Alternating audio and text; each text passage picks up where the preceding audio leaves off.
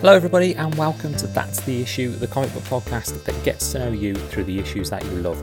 My name is Matt Loon and I'm your host. Welcome to the show. Now, first of all, sorry about the lack of an episode last week, or last time, 2 weeks ago. We didn't get a chance to get everything together. I was working a few more night shifts than I was expecting to work. Didn't manage to get the time together with Wes. But this week we're back. Wes is not with me this time again. This is because this is a bit of a special episode. So this is a second part of a conversation that I had with Paul Lai from Comics Syllabus podcast. And it is a pilot episode or zero issue kind of thing, if you will, for a new concept that we've got for a brand new podcast, potentially spinning off from both Comics Syllabus and That's the Issue. So if you've listened to our shows for a while, then you'll know that we are sister shows. We're quite we share a schedule. We're every other Tuesday each. So 1 week it's me, 1 week it's Paul, blah blah blah. But up till now we've crossed over once and we've had like a little bit of a conversation about looking at the new year ahead. Where this time me and Paul have talked about for a while of having a podcast that is me and him regularly discussing, working our way through a series. Now me and Wes are still going to be doing That's the Issue. We've said on Twitter recently that we can't get rid of each other that easily. We wouldn't want to. We absolutely have a great time. We've got some great ideas for podcasts ourselves coming up as well, and that I'm sure we'll talk about in time when we've got back to those kind of ideas finalised. And Paul is obviously going to be continuing with his Comics Syllabus work and the excellent work he does over there. This is going to be hopefully something new, something exciting, something you're going to want to be getting involved with. It is the New Gods, or the Fourth World, Jack Kirby's epic saga from the 70s, is something that me and Paul are relatively inexperienced with, especially the direct source material. We know about the characters and the worlds and the creations and the influences that work has had on all of comics history for the last 30, 40, 50 years. However, we've never dived into the comic issues themselves. And that's something that me and Paul expressed an interest with. Paul got the omnibus, the Jack Kirby New Gods, the Fourth World Saga omnibus that recently came out. And on his show, Comics Syllabus, last Tuesday, you'll have heard me and him discuss the first part of our conversation, the first part of our discussion into why we've chosen this as a series that we want to dive into.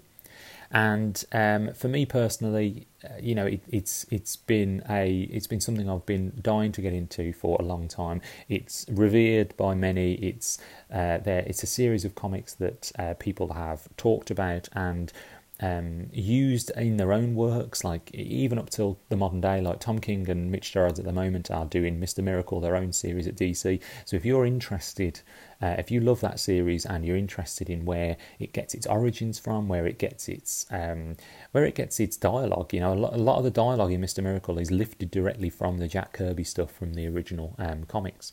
So if you're interested in where all that stuff is, that's where me and Paul want to be exploring. So the new podcast is called Motherbox, a New Gods podcast. And we're hoping to work our way through the comics sequentially in the order that they're presented in the omnibus. There are a couple of things online that say you should be reading them in this order, you should be reading them in that order. But we thought to make it easier for new readers and for people who want to join us on this journey, we're going to be presenting reading the comics in the order that they're given in the omnibus, just to make it a bit easier for people to follow along.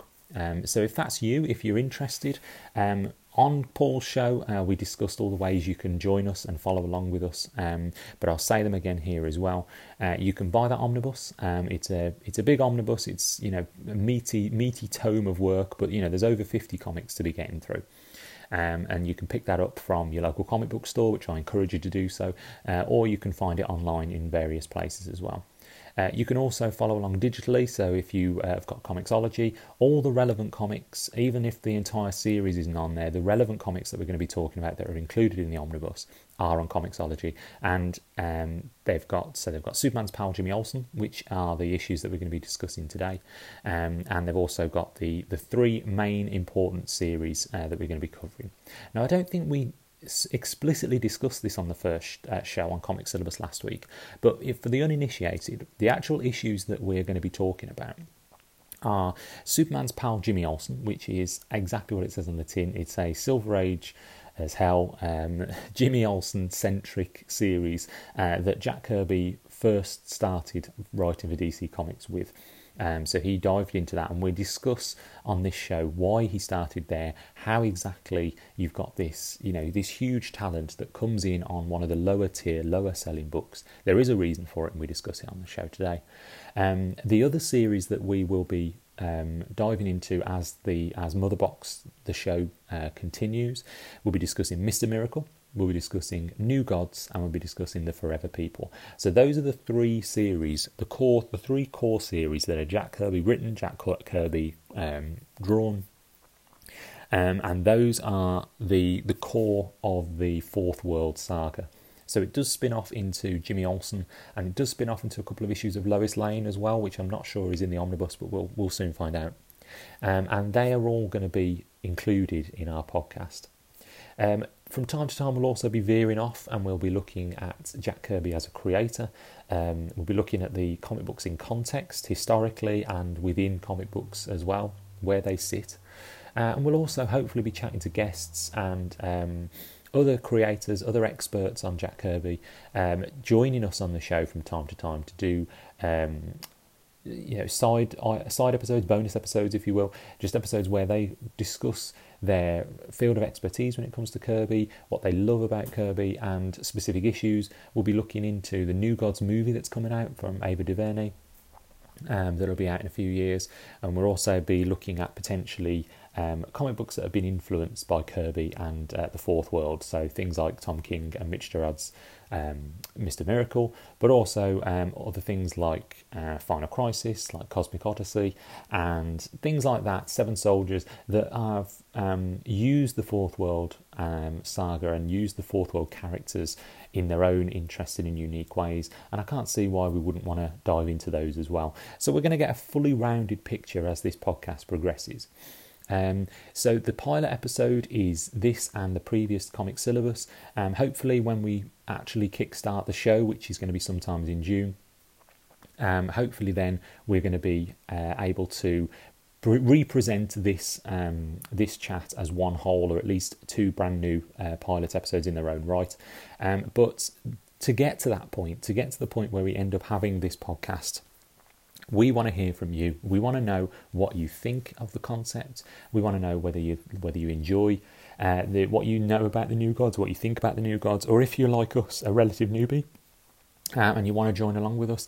This show will only continue if we get the support and the opinions and the criticism and constructive criticism of you, the listeners. So definitely get in touch. You can get in touch with this show directly. I'm at Matt Loon, MATTLUNE, or the show is on Twitter at That's The Issue, all one word. You can email the show, That's The Issue, podcast@gmail.com. Or you can reach out to us via the comments on multiversitycomics.com as well. Now, I should note that Motherbox, when it goes ahead, it will be on the multiversitycomics.com network of podcasts that are already on there. Which is where you can find this show. You can find Comics Syllabus. You can also find other podcasts like the Robots from Tomorrow. You can find DC3 Cast as well as many more. So definitely hop along to Multiversity Comics. Paul has done an excellent reading list on the show notes for his first part of this conversation, and that reading list is pretty thorough, and it's a great place to start, and it comes at it from a new starter as well. So there's articles that break down why Jack Kirby and the New Gods are important. It talks about there's articles about the new movie and like kind of dream casting for the movie. and much more, as well as articles from Multiversity Comics that talk about New Gods as well. So if you want to get a jump start on this, I definitely encourage you to go back and listen to that show, as well as picking some of those articles to have a read through and join us as well. And that's it really. So the rest of the show, we're going to be breaking down the first couple of issues of the Fourth World Saga. And this is kind of a little bit of a primer before the main event happens. The issue ones of New Gods, of Mr. Miracle and A Forever People will be on our official first episode, so we'll start with the number ones. However, the story begins in these issues of Superman's pal Jimmy Olsen. So you'll listen to us kind of chat about them, discuss them, and that's coming up very, very shortly. So thank you for listening to this very special episode, and definitely go back, listen to part 1 of Comics Syllabus, or when you finish listening to this show, go back and listen to that there, and follow us along. Watch out for us on Multiversity Comics. Watch out for Paul at TWOPLAI, 2ply on Twitter, me at Matt Loon, MATTLUNE, for all the updates and news and upcoming previews of what we're going to be covering with Motherbox and New Gods podcast. So without further ado, on to the main event. So thank you again, Paul, for joining me for this part of the show. We are, if you've listened to Comics Syllabus, which you should be. If you're not, what is wrong with you? We're following on a conversation that we started last week on Comics Syllabus, where we talked about our new project. And so what we're going to be exploring together, myself and Paul, we're going to be looking at Jack Kirby's Fourth World Saga as a whole, and we're going to be breaking it down issue by issue as we follow it along. So the first half of the show is over on Comics Syllabus, first half of the conversation, where we talked about the background of not only our background with the work, but the background of the work itself. Talked about our own hopes and dreams going into this project together. And now on this show, we're going to be looking specifically at some issues that kickstart Kirby's work, not only in the Fourth World, but for DC Comics as a whole. So, Paul, how are you doing? I'm doing good. Are you all good? Are you ready to go? I'm excited about this. I mean, it's been a week. No, it hasn't. It's been about 20 minutes. But yeah, peek behind the curtain. Yeah, it's a bit weird asking you if you're okay, seeing as I know you're okay because we literally just talked. But the real answer is I'm talking to Matt Loon about on Motherbox, so I'm in great shape. I'm good. Yeah, this is it's a good start. I think I worry that in our previous conversation we set our goal a little too high. I think we talked ourselves up and talked the show up so much that people are going to have high expectations of that. So going into this, lower the bar just a little bit, and we'll meet you there. That's potentially where we'll meet you. But yeah, so on Comics Syllabus, we disclose the issues that we're going to be talking about on this show. But if you didn't manage to catch that, or if you're listening in the incorrect order, or in your own unique order, I should say, each to their own, we're going to be discussing Superman's pal Jimmy Olsen, issues 133, 134, and 135.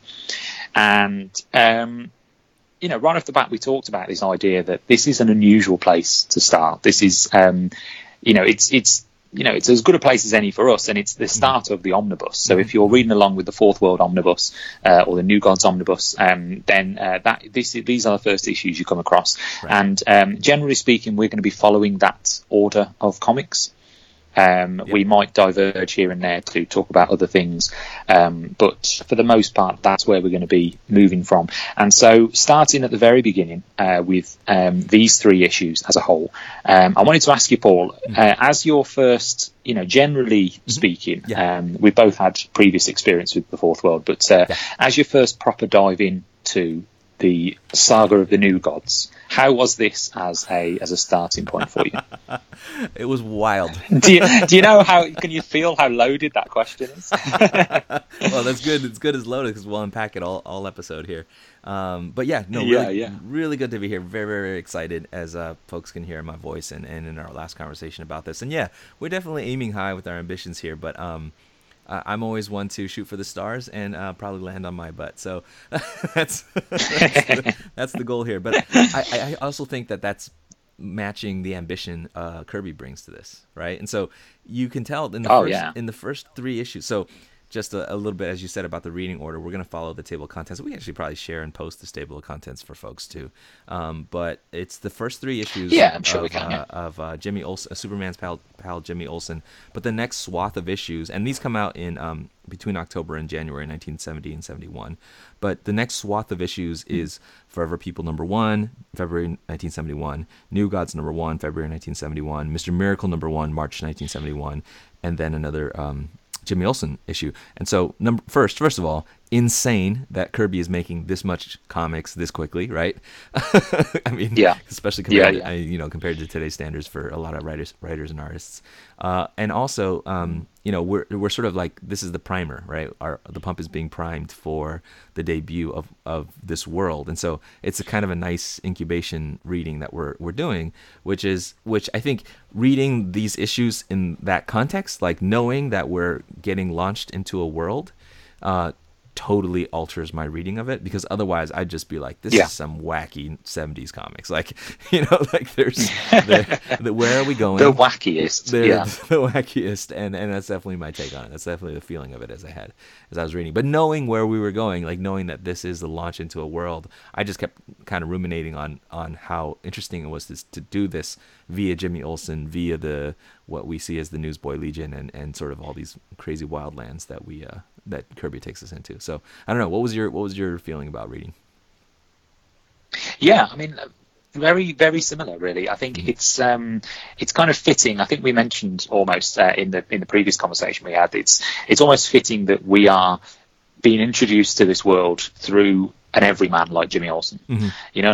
He is the very, like, the epitome of these of comics in this period. He is the person that we see the world through. There's characters like Jimmy Olsen and like Rick Jones in the old Avengers comics, and like, Dick Grayson Robin to a certain degree.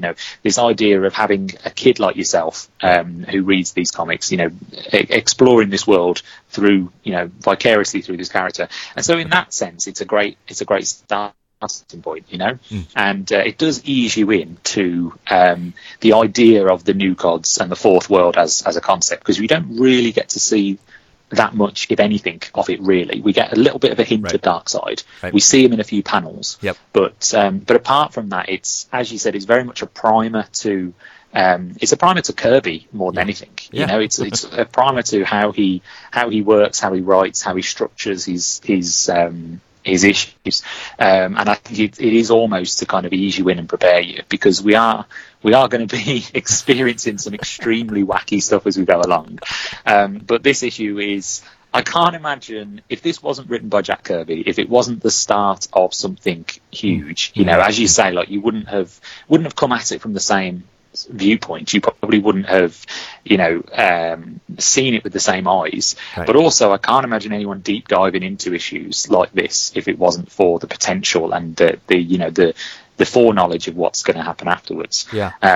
Because they are crazy. And I talked about last episode about the idea of him tripping over ideas, and he really does that here. I don't know about you, but it was hard to keep up almost with Kirby. It was, hard to keep up with the ideas that he was throwing at you. Yeah, absolutely. I mean, and from the opening, from the cover of 133, if you can see that, I mean, one, it's orange, which is just like, it's sort of radiating with this energy, and you feel like Kirby sitting at his drawing table or whatever is just this giant ball of pent-up imaginative energy. And, top of the cover, Kirby is here, the sort of highly suggestive Superman's ex-pal, the new Jimmy Olsen, and the cover image is him riding on who is this motorcycle guy again? He's one of the Harrys or something like that. But, Oh yeah, he's one of the Harrys. He's the leader of the Harrys. I can't remember his name. But it's it's Superman in the foreground, sort of being run over by a hairy motorcycle guy with Jimmy Olsen on his back, saying "gun him down," and beneath the background, this sort of like wild sort of treehouse world that reminds me of Star Wars. What do you call it? The Ewok village. Thank you. And then and then at the very bottom in the scroll, like the Newsboy Legion and the Whiz Wagon. It's just sort of like, I'm gonna throw 50 things at you, and if you think that I'm like a sort of washed up old fart who's coming over to DC to collect royalty checks, I'm here to like bring the noise, bring the funk, and I feel like that is like declarative on the cover and sort of like the tone throughout the whole thing. Kirby's just like not backing down here. Yeah, no, I mean, it says it on the top of the page as well. Kirby is here, so this is DC Comics know what they're letting themselves in for. They're using his name there. Again, we mentioned this idea of Jack Kirby unappreciated in his own time, but I think it's not especially that. It's more the idea that he was never properly compensated in his time. He didn't get the appreciation that he didn't get the kind of the recognition that he deserved. But DC know what they've got with him, and they know that that as a reader in 1970, they don't put Jack Kirby, the writer Jack Kirby from Marvel is here. They just put Kirby is here, so that they have a certain expectation of you, the reader, and they know that you have a certain expectation of Kirby as a creator. And seeing this issue, like the Jimmy Olsen covers are notorious for either putting Superman in a really dick situation where he's just this like horrible jerk where he's just like, I'm going to let you drown, Aquaman, or I'm going to let Batman beat you up, Jimmy Olsen. It's completely fine. And then this is almost like the flip side of that, which is Jimmy Olsen going, gun him down, kill Superman essentially. And Superman's flying at you, but there's a lot of ideas that get thrown at you in that image, and if that front page is enough to kind of put you off a little bit, then what happens inside the book is not going to be any different, really. So go on, carry on. Oh no, I was just going to say, like, and I think the signifiers too are like culturally specific, because I mean, what is older school than Superman, right, when it comes to DC? And so there's a sort of like statement of Kirby's arrival that as he does throughout, he's kind of, I mean, I think Kirby's quick to flash that he's in touch with young people, and there's a lot here that's about the youth counterculture, and we can touch on like being in the moment in 1970, right? And sort of where the youth culture or the counterculture is, but he's definitely alluding to those with the motorcycle, with the Harrys, with really later the forever people, and so there's a kind of a way that he's not only bursting on the scene, he's also bringing with him that sense of like, I come from Marvel. I created these already iconic, like sort of like touchstones for youth culture, and again, like Kirby's arrival is not only a celebrated artist, it's also a vibe that he wants to bring into DC with all this stuff. Yeah, I'm really glad you mentioned that, actually, because this is, we're hopefully going to touch on the historical context of these issues as well, which I think is crucial to understanding understanding literally what they're saying, because it is extremely of its era. But more than that, exploring the themes of it, and you hit the nail on the head. Kirby is a creator that was, at this time in his career, he was very conscious of the readership, very conscious of the youth movement, of the idea of the teenager was still relatively new. It was 2 decades old at that point. The idea of there being a culture of young people, after school but before adulthood, and that's explored extremely thoroughly in this kind of context of this issue. But also, as you say, he brought that sentiment, that kind of sentiment over from Marvel. So and I'm sure, like, listeners or readers will have to, there are plenty of places that you can go to read more about the idea of Marvel being the the cornerstone of of the subculture of the youth in the 60s and 70s. Marvel Comics: The Untold Story touches on that quite well. The book by Sean Howe. So I'll just throw in there, folks can check out Ramsey Fawaz's book too, as a kind of way that its subversiveness is sort of explored. Yeah, but go for it. Oh, perfect. Yeah, exactly. Yeah, and so that kind of sentiment is more familiar to Marvel readers than potentially it was to DC readers. Yeah. And so to see that Kirby brings that with him, and that's themes that will recur throughout the Fourth World, throughout the New Gods. This idea of legacy, this idea of accounting for the mistakes of your parents, or accounting for the expectations of your parents and the pressure that puts the youth under.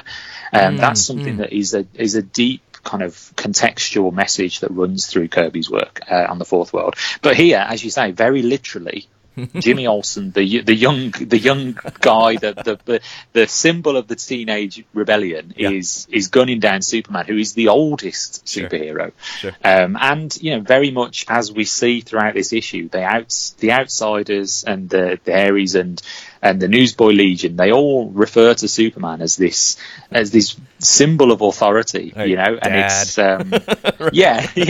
they call him Dad.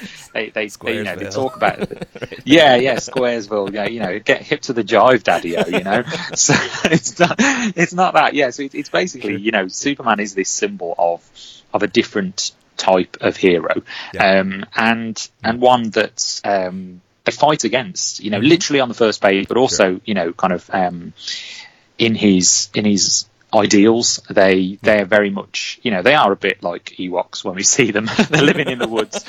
They're living in the woods. They've got ridiculous outfits. Right. So what I'd like from you, Paul, and this is more pressure than I think I've put on anyone in history ever. Not since I asked my then wife to marry me. I don't think I've put the pressure on anyone as much as now. But can you explain the rough plot of this first issue? I'll do my best. This is a tall task. Yeah. I'm going to pretend that I'm testing you, but actually I'm desperate to know myself. Well, the short answer is no. I can't explain it, but I'll do my best. The first page, now that we're 15 minutes in the conversation, we're actually on the first page. Is Jimmy Olsen walking in and encountering the Newsboy Legion. Now, the Newsboy Legion is, I feel like this is Kirby, who we said in the last episode is like very almost reverentially respectful of the other DC artists of the time and not wanting to step on anyone's toes or steal anyone's book, But I feel like bringing back the Newsboy Legion, which he created in the 40s at National, in the first page is kind of also him, kind of swinging his armory and kind of saying like, hey, don't y'all young bucks forget, like, I've been here, like I've been here before. And so he brings back the Newsboy Legion. These are actually the children, they're all sons of the original Newsboy Legion, which was a group of newsboys who were a legion. They got, well explained. Exactly. They got up to trouble and did newsboy team things, and so now you have the son of the Newsboy Legion, which in these 3 issues, like, they reintroduce themselves, or they or their dads take such glee out of reintroducing themselves over and over again. But Jimmy encounters them. He and then on the second page, we really see some like really Kirby, like this whiz wagon that they have been presented, which is another marvelous piece of Kirby machinery, which we get to see throughout this thing, of course. Anyway, Jimmy, who's of course working at the Daily Planet, has been assigned the task by his new sort of new boss, who's not like the old boss. Perry, I think, is still there, if I'm not wrong, at the Daily Planet, but it's sort of been a corporate takeover by this evil capitalist whose name is Morgan Edge. And Morgan Edge sends Jimmy and the Newsboy Legion with this fancy whiz wagon. So, of course, they have their sort of technological thing that makes them excited about doing the mission in a sort of like James Bond and Q kind of way to investigate these, what are they called? The Wildlands or something like that? Yeah. It's they never fully explain where the wildlands are, but it's this kind of unexplored domain that is that's governed over by these Harries that they call themselves. This kind of wild, mysterious gang that seems to have a lot of sway in that area, and they're kind of untouched by civilization. That's right. Yeah. And so Jimmy and the Newsboy Legion go out to meet these Harrys, and I think it's, the configuration is all set up here, right? We have evil corporate overlord, who we find out actually is because of his anti-life tendencies, being swayed by. Ultimately, here's where dark side first appears, and we get our glimpse into the Fourth World stuff. But corporate overlord sends these buys these intrepid young adventurers, explorers, journalists to go, visit these hinterlands where these crazy cult-like hippies are living, and they go there and discover that they're actually full of peaceful intentions and awesome technology and benevolence and goodwill. And essentially, it's that encounter that we kind of follow our lead characters through, and somewhere along the way, Superman, as the sort of policeman of the old guard, tries to intervene and so on, and then that's where we get the confrontation with Superman. But yeah, I feel like that general structure is our way into these characters in this world. Yeah, you did perfectly. Yeah, awesome. Brilliant. I assumed because it was so confusing to me. Right. No, but I think that's what happened. No, that's exactly right. Yeah, and again, it's like we're at the luxury of foreknowledge, and we're at the luxury of being able to see where this is going to a large degree. Again, we mentioned last episode, we're not experts on Kirby's Fourth World. We're as potentially as new to this as you, the listener, will be. Yeah. But Kirby specifically, but also his Fourth World stuff does have its it's got its tendrils throughout DC Comics and throughout the comics medium, really. So it's something to keep in mind, that you will have heard of a lot of these influences. You will have seen these characters before. You will have felt their influence throughout comics. But part of that is this idea that in these 3 issues, we don't really see Darkseid. We see him in a few panels, but we don't really know who he is. We don't know what his deal is, why he's doing what he's doing, why he's got his why he's influencing Morgan Edge, why he's got his influences with the Harrys in later issues. But what we do know from foreknowledge and from this kind of this influence that it's had over the years is this idea that Darkseid isn't. No, Darkseid isn't. Darkseid is. Darkseid isn't. Darkseid isn't your standard villain. I think in more recent comics, like Jeff Johns' Justice League from a few years ago with the Darkseid War, that Darkseid has turned into this kind of almost generic, powerful villain. Sure. Whereas what we're going to see and what we're hopefully going to explore is this idea that Darkseid is about the anti-life. He's searching for the anti-life equation, and that doesn't necessarily, a lot of people compare Darkseid to Thanos, but that Thanos, just because Thanos is death doesn't mean that Darkseid's anti-life means the same thing.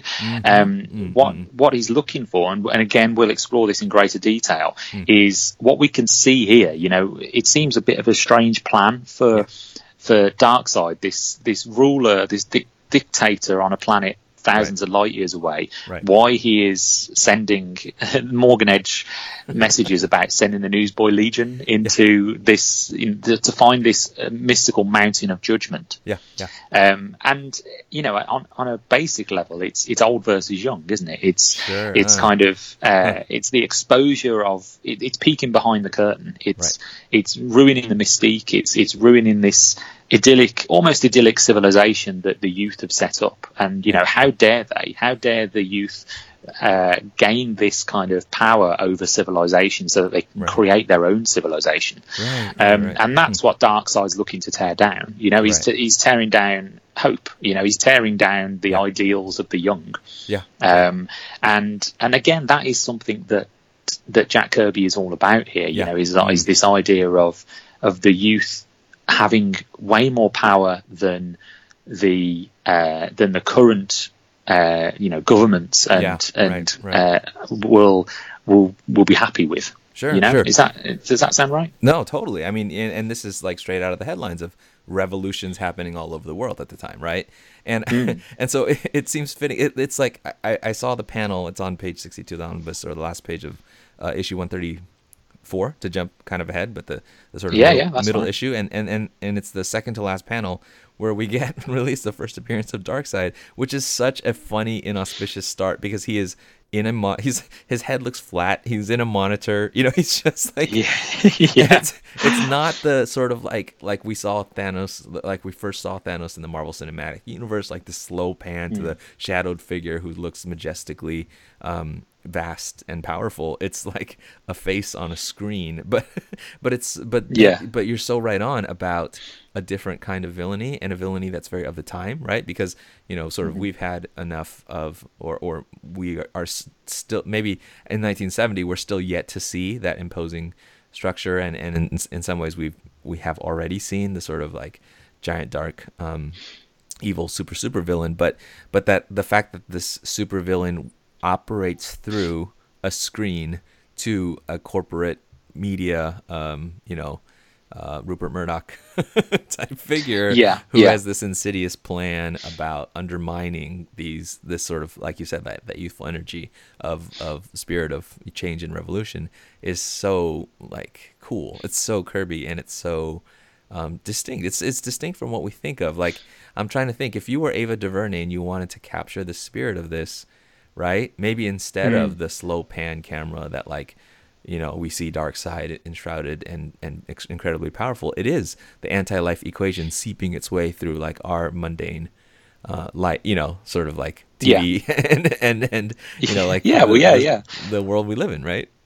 Yeah, that's exactly it. And again, I think we're, you know, I'm speaking for myself here. I'm eager to kind of dive into the Fourth World as a whole.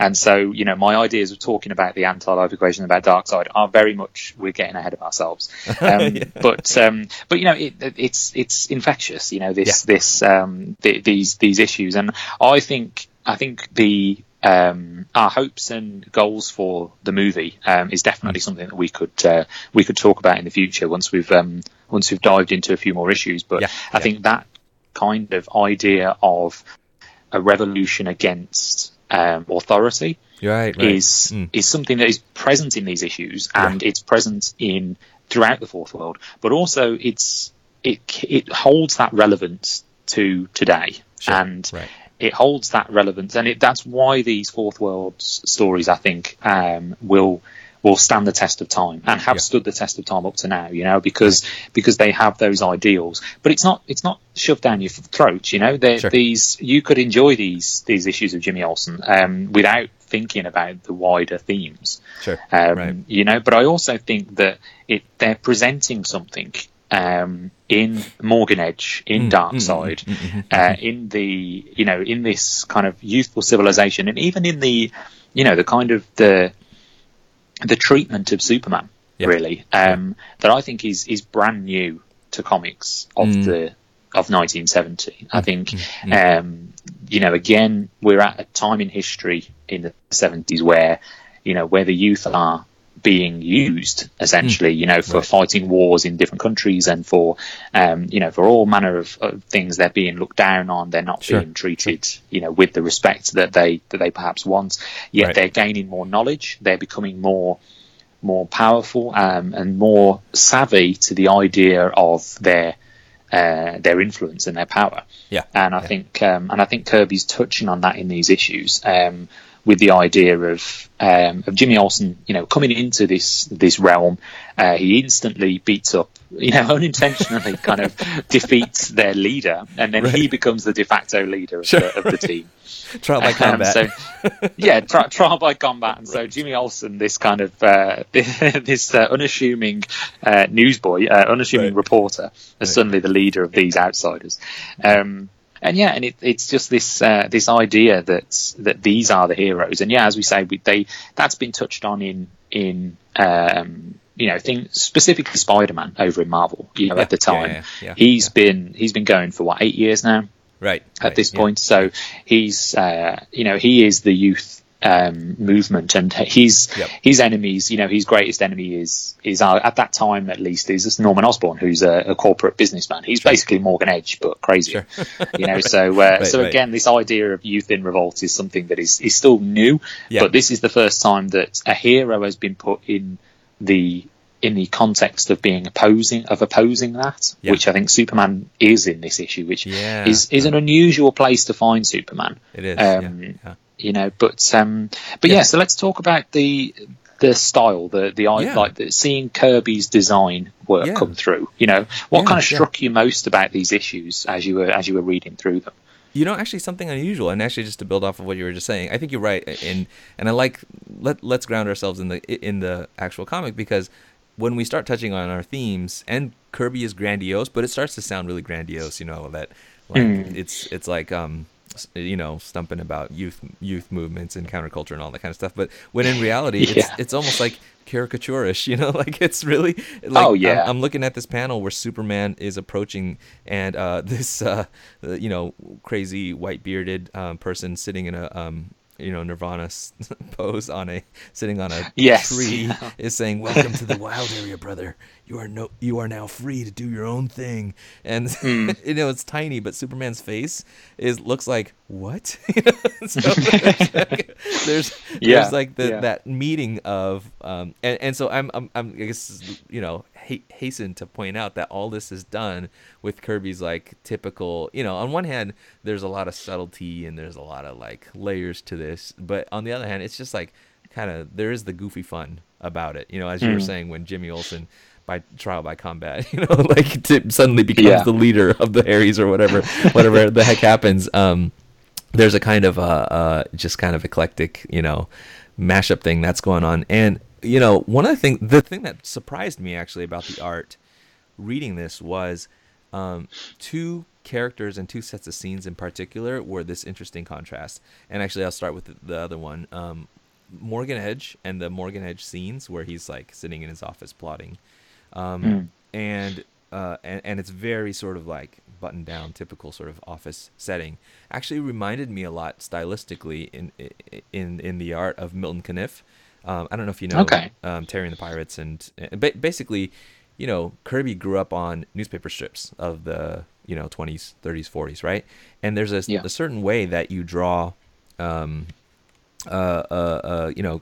these pretty standard settings of a guy in a suit in an office, and the sort of like square-jawedness of not only Morgan Edge but also of Superman himself.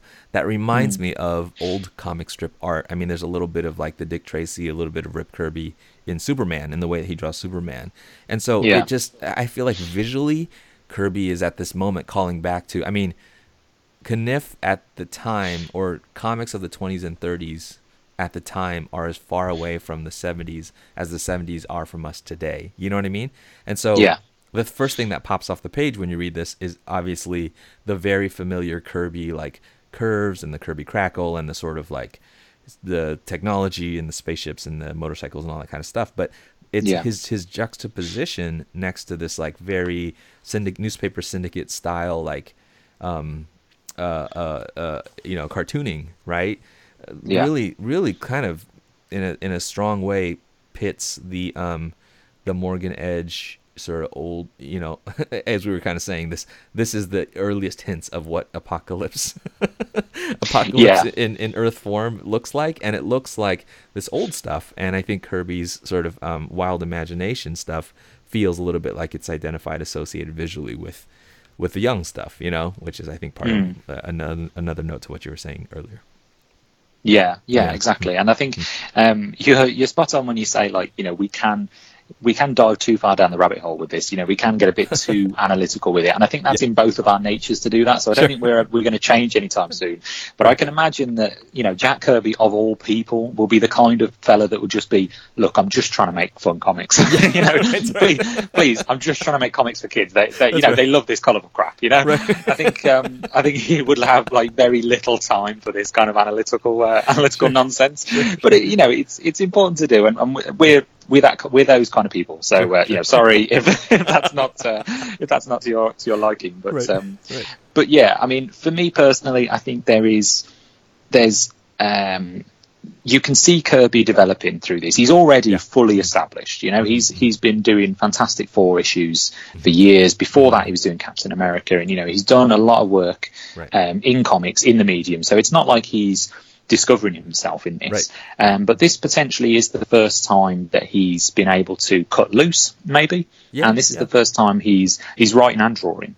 So he is everything he can imagine. Obviously, there's a little bit of a controversy around me saying this is the first time he's written and drawn it, because obviously, the Marvel style is, there's a lot of that. I think that's another conversation potentially for another podcast. But here he is literally the credited writer and artist of the issues. We should note as well that it's inked by Vince Colletta. These issues are anyway. So that's something to note with this. So I mean, the page 2 of the first issue that we talked about is Jimmy Olsen 133. You're introduced to this Whizwagon, which is a ludicrous car, impossible chrome vehicle that the Newsboy Legion can do, and that's that's wild. But then you get to the next issue and you see the Mountain of Judgment. So this quote unquote place that they've been sent to explore isn't a place; it's a mobile command center. This huge tank that is this covers 2 pages and is essentially looks like a traditional Kirby monster. Basically, it looks like one of the monsters Unleashed from the old Marvel comics as well. So, but it's basically this huge tank that has been carved or crafted into this huge monstrous being. That Superman is very small next to it. He's dwarfed by it. And the one thing I love about Kirby's work is his sense of scale. His sense of the grand and the massive. There's multiple pages throughout these issues that are full page spreads or double page spreads, which I think again are quite rare for the time. I remember there being a comics. What are they called on CBR? The Comics Legends by Brian Cronin. Yeah. I'm sure there was one about him, someone asking when was the first double page spread. And I wish that I remembered the answer. I wish I wasn't just providing half a story for you. I'm sorry about that. But yeah, no, the idea of the double page spread is again something that's relatively new to comics, I imagine, at this time. And so seeing these huge machines and seeing Superman, this larger than life being, someone who literally lifted up a car in his first appearance. Being so small next to it, I think that also sets the tone for Kirby moving forward. It's a good metaphor for what he's going for. What he's doing is this larger than life. This is bigger than anything you've ever experienced before. It's more unimaginable than anything you've ever seen before. And it's not 1938. A guy picking up a car is not going to be impressive anymore in comics. In the real world, obviously, it still is. But in comics, it's not going to be. That's not going to be impressive anymore. But that was obviously impressive for 1938. But yeah, this I think these issues more than anything show that Kirby's not messing around, and I think that's what you kind of touched on in when we first looked to the cover. This is Kirby that's unafraid to kind of go there, really, and unafraid to really explore the space. I love what you said. I feel like if people are reading this and wondering what there is to appreciate or how this is quintessentially Kirby, like that is so right on. One of those things is that sense of scale. Where if you think about how, it is a wild ride and we go through so much of it so quickly in these 3 issues, but if you think about how much is established from the level of a bunch of kids, sitting in an office talking to this, gigantic, almost living place, that sort of dwarfs Superman himself, it just really is Kirby's facility with moving between, like, really kind of like on the ground, soldiers carrying guns, people socking each other, to this kind of like, big, massive scale, not only setting, but action within the setting. It's like the setting is alive. All these giant machines and these places organically interact with the, and I think that's the dynamism that people were like instantly recognizing, like, wow, this guy's a master, because he could do that so well. Like, he could render action so intelligibly that, and so in such an exciting way, and move between those scales so capably. Like, I think we can talk about the writing later on and what we think about the writing. But if we think about writing in the way that we should think about comics writing, which is namely writing for the visuals, like the fact that Kirby gets to be the, he gets to write. He knows what the artist wants to draw, right? And what the artist is good at drawing, and he gets to set up so that the artist gets to do his very best stuff. I'm not saying that this is Kirby's best stuff, but he gets to show off his chops massively, which is pretty, the range from the sort of cartooniness of the Newsboy Legion characters and how expressive they are as sort of like cartoon figures, with their big goofy cheeks, and big goofy cheeks, you know what I'm saying? Like the facial expressions and the sort of range of characterization from Big Words and from Flip and all these different characters to that sort of grand scale, like world building, all that gets to be done in these 3 issues, and that's pretty crazy. That's pretty Kirby, Yeah, I mean, he covers a lot of ground in these early issues. These 3 issues do go on a journey, really.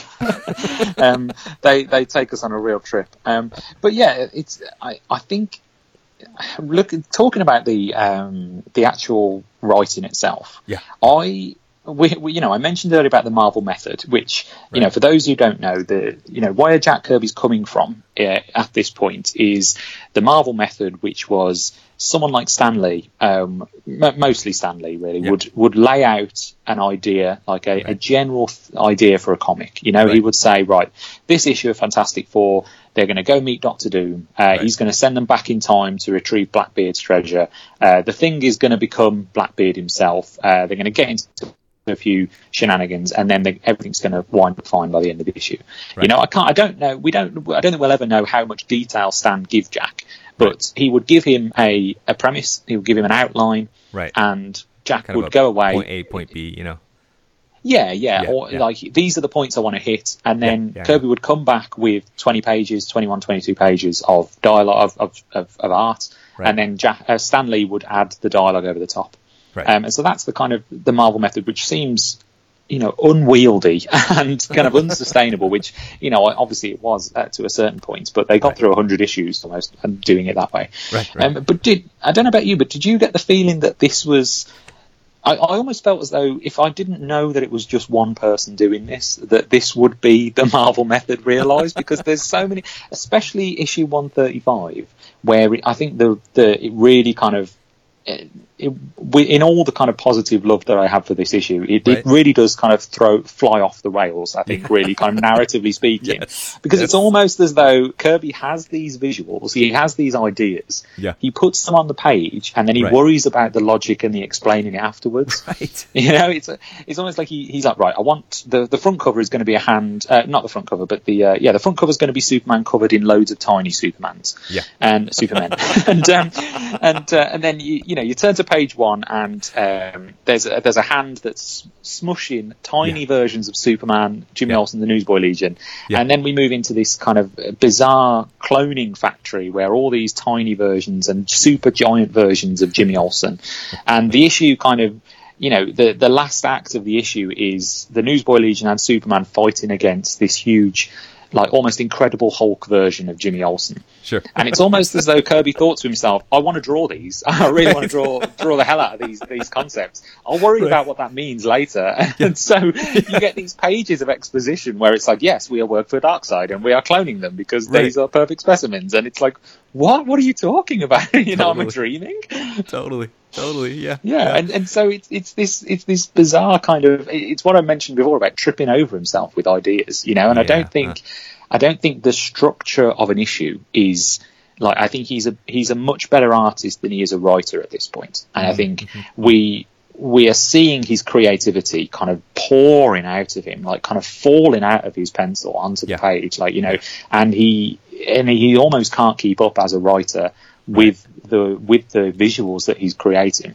Right. No, that's a good. I don't know if that's your kind of impression of it as well, but No. I mean, you put it much smarter than I could have ever stitched that together. But that's exactly what's going on. You know, in the middle issue, in 134, right in the middle on page 12, he does the photo collage thing. You know, where it's like photo negatives, and he's going to use that later on in various places. But that more than anything, like, tipped for me the scales of like, this guy is definitely like, I just want to draw this stuff. I don't really like the story is going to serve that I want to draw this stuff. You know? Like, so absolutely. I definitely get that same sense as you. That what exactly is going on here? You know, throwing things on the wall and seeing what sticks and how can we try to weave it together. And that is like the wrong way around to writing. And you know, the funny thing is, I mean, and this is totally of its time in terms of the amount of exposition, right? But like, you know, comics of this time, it's almost like you don't trust the art to tell the story. You have to layer on the words to explain, you know, like, and I love that there's literally a panel, I think it's in the same middle issue, it's in 134, where somebody says, talks over, here's some action, right? He's driving who is this? This is one of the newsboys. I think this is one of the what do you call it? The Harrys, and he's driving a motorcycle at Superman. This is page 4 of the issue, and he's driving a motorcycle at Superman, and he says, "Talks over Superman. Here's some action." And the hilarious part about that is he's saying that to Superman while he's doing it, and basically driving the motorcycle at Superman, who's like a rocket-propelled motorcycle. You know, he's that's his thought bubble, because he has to explain that it's a rocket-propelled motorcycle, because you can't just draw a rocket-propelled motorcycle. You know. Yeah, and the guy in the background saying, "Clear out! It's going to hit him like a missile at ground zero," and it's like, well, we can see that. we know what's going to happen. We're right here with you. You know. Totally.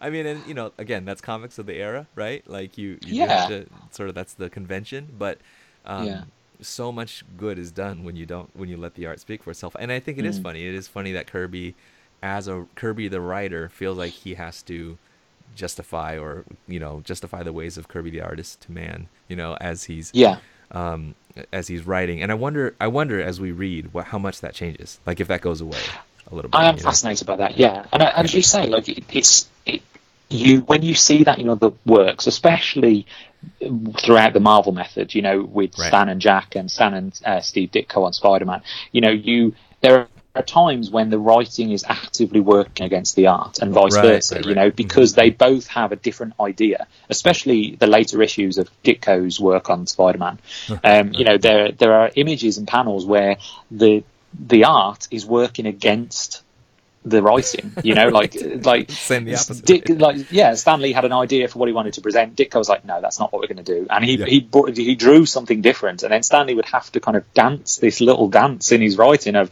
oh, he punched me off panel, but it totally deflected, and now I'm fine again. And it's like, what is going on? You know, you're almost seeing the war between these two people, and it's here in these issues where it's like that war doesn't exist, obviously, but I think Kirby is adapting his, you know, or maybe he's subconsciously constraining himself to fit within a certain style of comics that were out at the time, you know, and so he's doing that thing where it's like, you know, a rocket propelled motorcycle, he's going to hit me, you know, ow, he has hit me, it hurts, you know, you don't need to say that, you know, and they don't say that in issues these days, but again, you think it's because of a lack of trust in the artist, whereas obviously being the writer and artist, he wouldn't need to do that, but I think he still does, because that's the style of what's going on at the time, you know.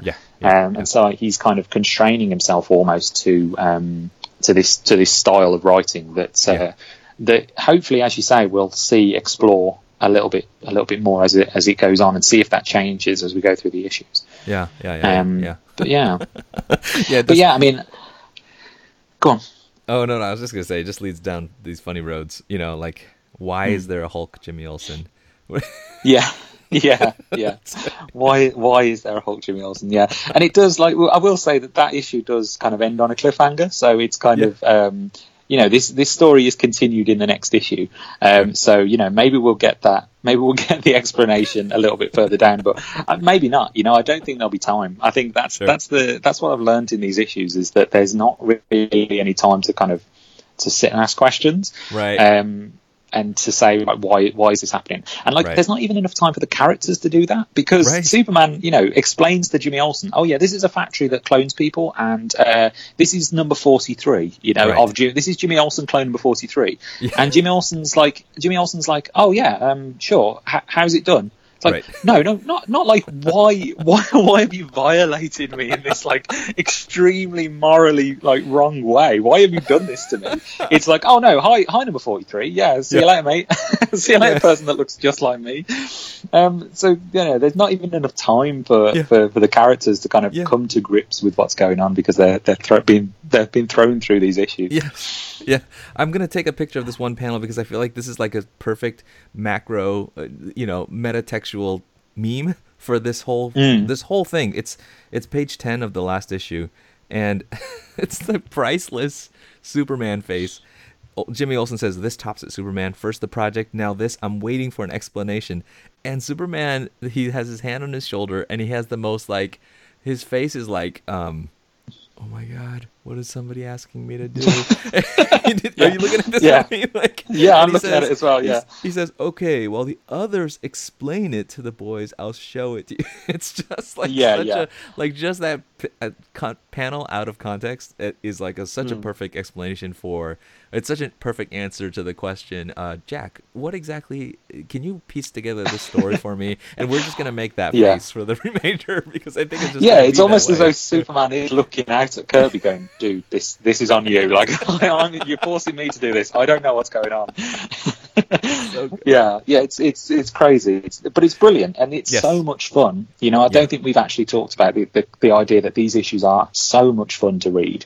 And there's just the very idea that the new Newsboy Legion are the sons of the old Newsboy Legion, except they're exactly the same. They look the same. They're the only people in this story that aren't clones. They're the actual sons, and yet they're just taken over as like new ones. It's like the idea of our children in years to come doing exactly the same podcast, but they sound exactly the same as us, and it's like, what is happening? But they're so much fun. This is so much kind of so many ideas coming at you, and it's brilliant, so much joy to read. And the fact that this is these are just the start. This is just getting started. And from what little I've read of the New Gods and the Fourth World, and what I know of the story, I've no doubt in my mind that the writing is going to evolve at an exponential rate. He's dealing with concepts that are Shakespearean in scale, and to the point where they're so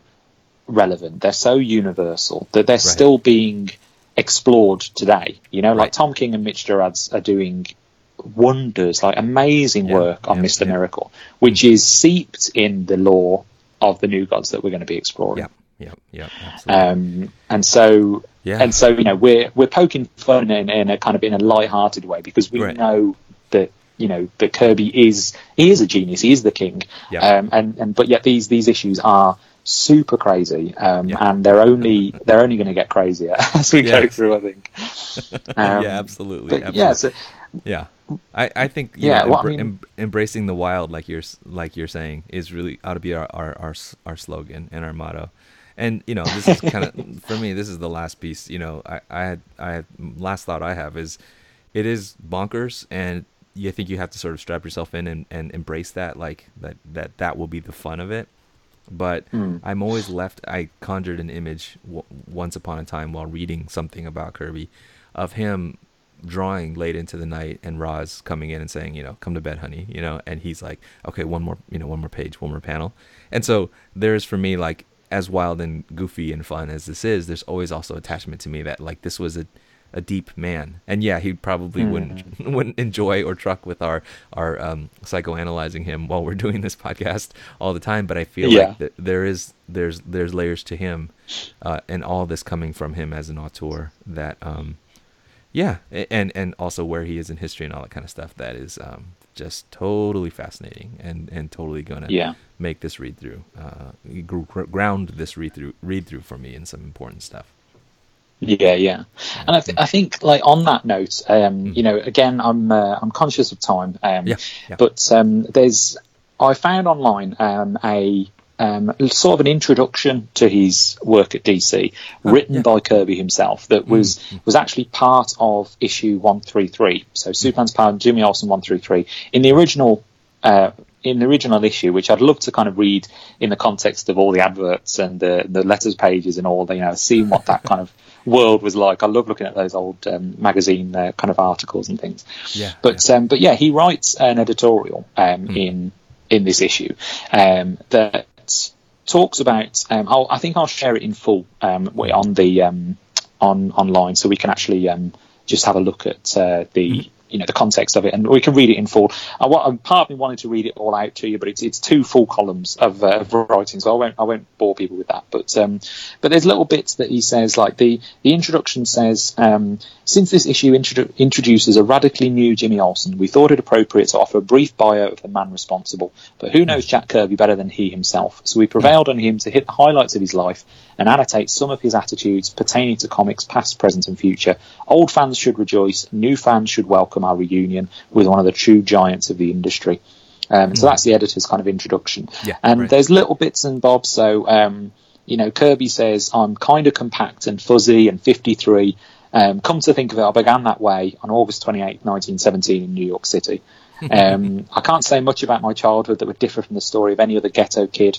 I remember the Depression, selling newspapers, James Cagney shooting Humphrey Bogart for 6 smash weeks at the local theatre, while the real thing would open and close the same night a few short blocks away. So it's wonderful kind of reading his ideas, his concepts, where he's coming from. And, he says there he's 53. So he's 53 when he starts writing these, and we talked earlier about the idea of him being in touch with the youth and wanting to reach that youth market. And today, I think if we saw like a 53-year-old white man trying to reach the youth, it would be kind of cringe and kind of, fellow kids kind of, and we'd want someone of that age range to be the one writing the stories instead. Whereas here, I think it's something else. It's something kind of, he's leading the change he wants to see in the industry. Yeah. And I think that's what I get the feeling from this that he's writing. And he says, the final thing he says is, in my opinion, this kind of thinking can only be a plus for the reader. When an outfit is constantly immersed in anti-static output, it is well worth working for on this end and earns faithful readership and friends on the other. So he's talking about, he wants to move things forward. He wants to forever be at the forefront of change, and he wants to be the change he wants to see in comics, and yes, it's this wonderful kind of snippet. I'd like to share that with the audience as well, so you can read that. And but I think that's a good kind of final thought really about these comics. I don't know if you've got anything else you want to say about them. No, that's awesome. I do share it because I think that might be a good place to either start or come back to in the next episode. And I would love to read Kirby's sort of self-description of where he is at that moment and his mission. And next Mother Box, we got first issues of all these big books, and I think that would be awesome to kind of contextualize and connect to Kirby. That sounds great. And Matt, I'm just grateful. This is fun. Like I'm all aboard for this, and hope folks are too. Ready to ride with us on this. Yeah, ready to ride on the whiz wagon. That sounds vaguely dirty, but yeah. Maybe we won't. That won't be the phrase. Yeah, we won't use that as a tagline. We'll think of something else. We'll think of something better. That's right. But so I don't. This is good. Yeah. Yeah. I think I think we should probably talk offline a little bit more about how we're actually going to be presenting this moving forward, and whether it ends up being its own, whether it being the own show, or whether it ends up kind of being shared between Comics Syllabus and That's the Issue. we're still kind of a bit fluid when it comes to our plans moving forward. But we'd also, I think I speak for both of us when I say we'd love your opinions on it as well. Yep. We'd love to know what you guys would like to hear. We'd love to know whether you'd like us, what you'd like us to explore, what you thought of this introduction to what we're planning on doing, and also what you would like to see from us moving forward. Really, we'll try and do everything we can to kind of really flesh out our understanding and our exploration of Kirby. Yeah, absolutely. Thumbs up on all that. Yeah. Okay, so you can get in touch with us as you normally would through our normal means. You can reach me on Twitter. I'm at MattLune, MattLune, and you can get in touch with That's the Issue at That's the Issue on Twitter, or That's the Issue podcast at gmail.com. What about you, Paul? I'm on Twitter at Twoplai, TWOPLAI. You can email me at twoplai@gmail.com. And this is fun. This is good. We're gonna keep this going. It's great. Yeah, brilliant.